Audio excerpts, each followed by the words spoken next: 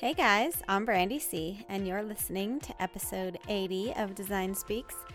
This week is a sabbatical week, which means that Michelle and I don't record together, but I've decided to repurpose some of my older content, some stuff that I have out on YouTube.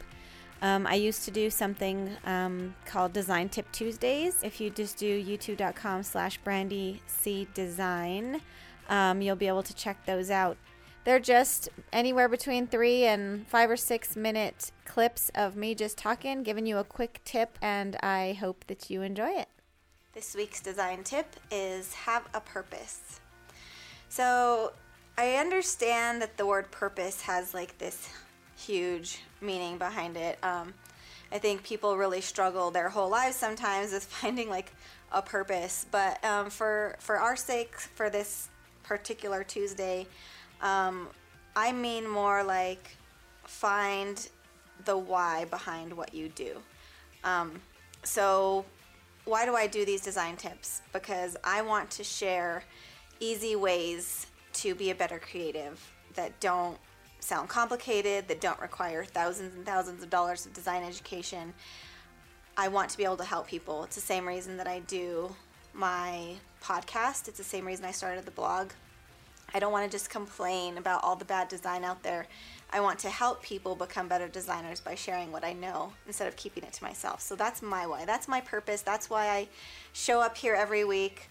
It's why I teach at the school where I teach. I also have a different why behind the actual design work that I do.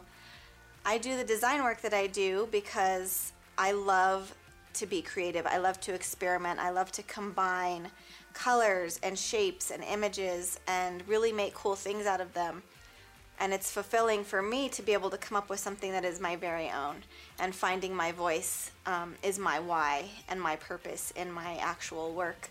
So I know it sounds complicated, but if you just ask yourself, like, why do I do graphic design? Why am I creative? Why do I paint? Why do I draw?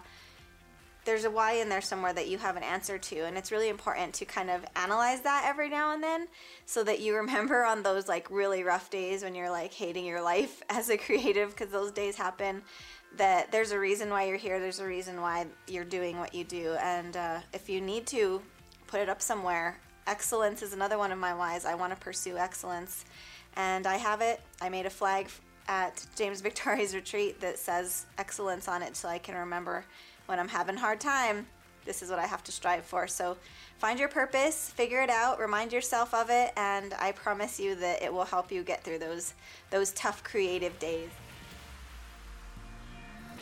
Michelle and I will be back next week with a full episode.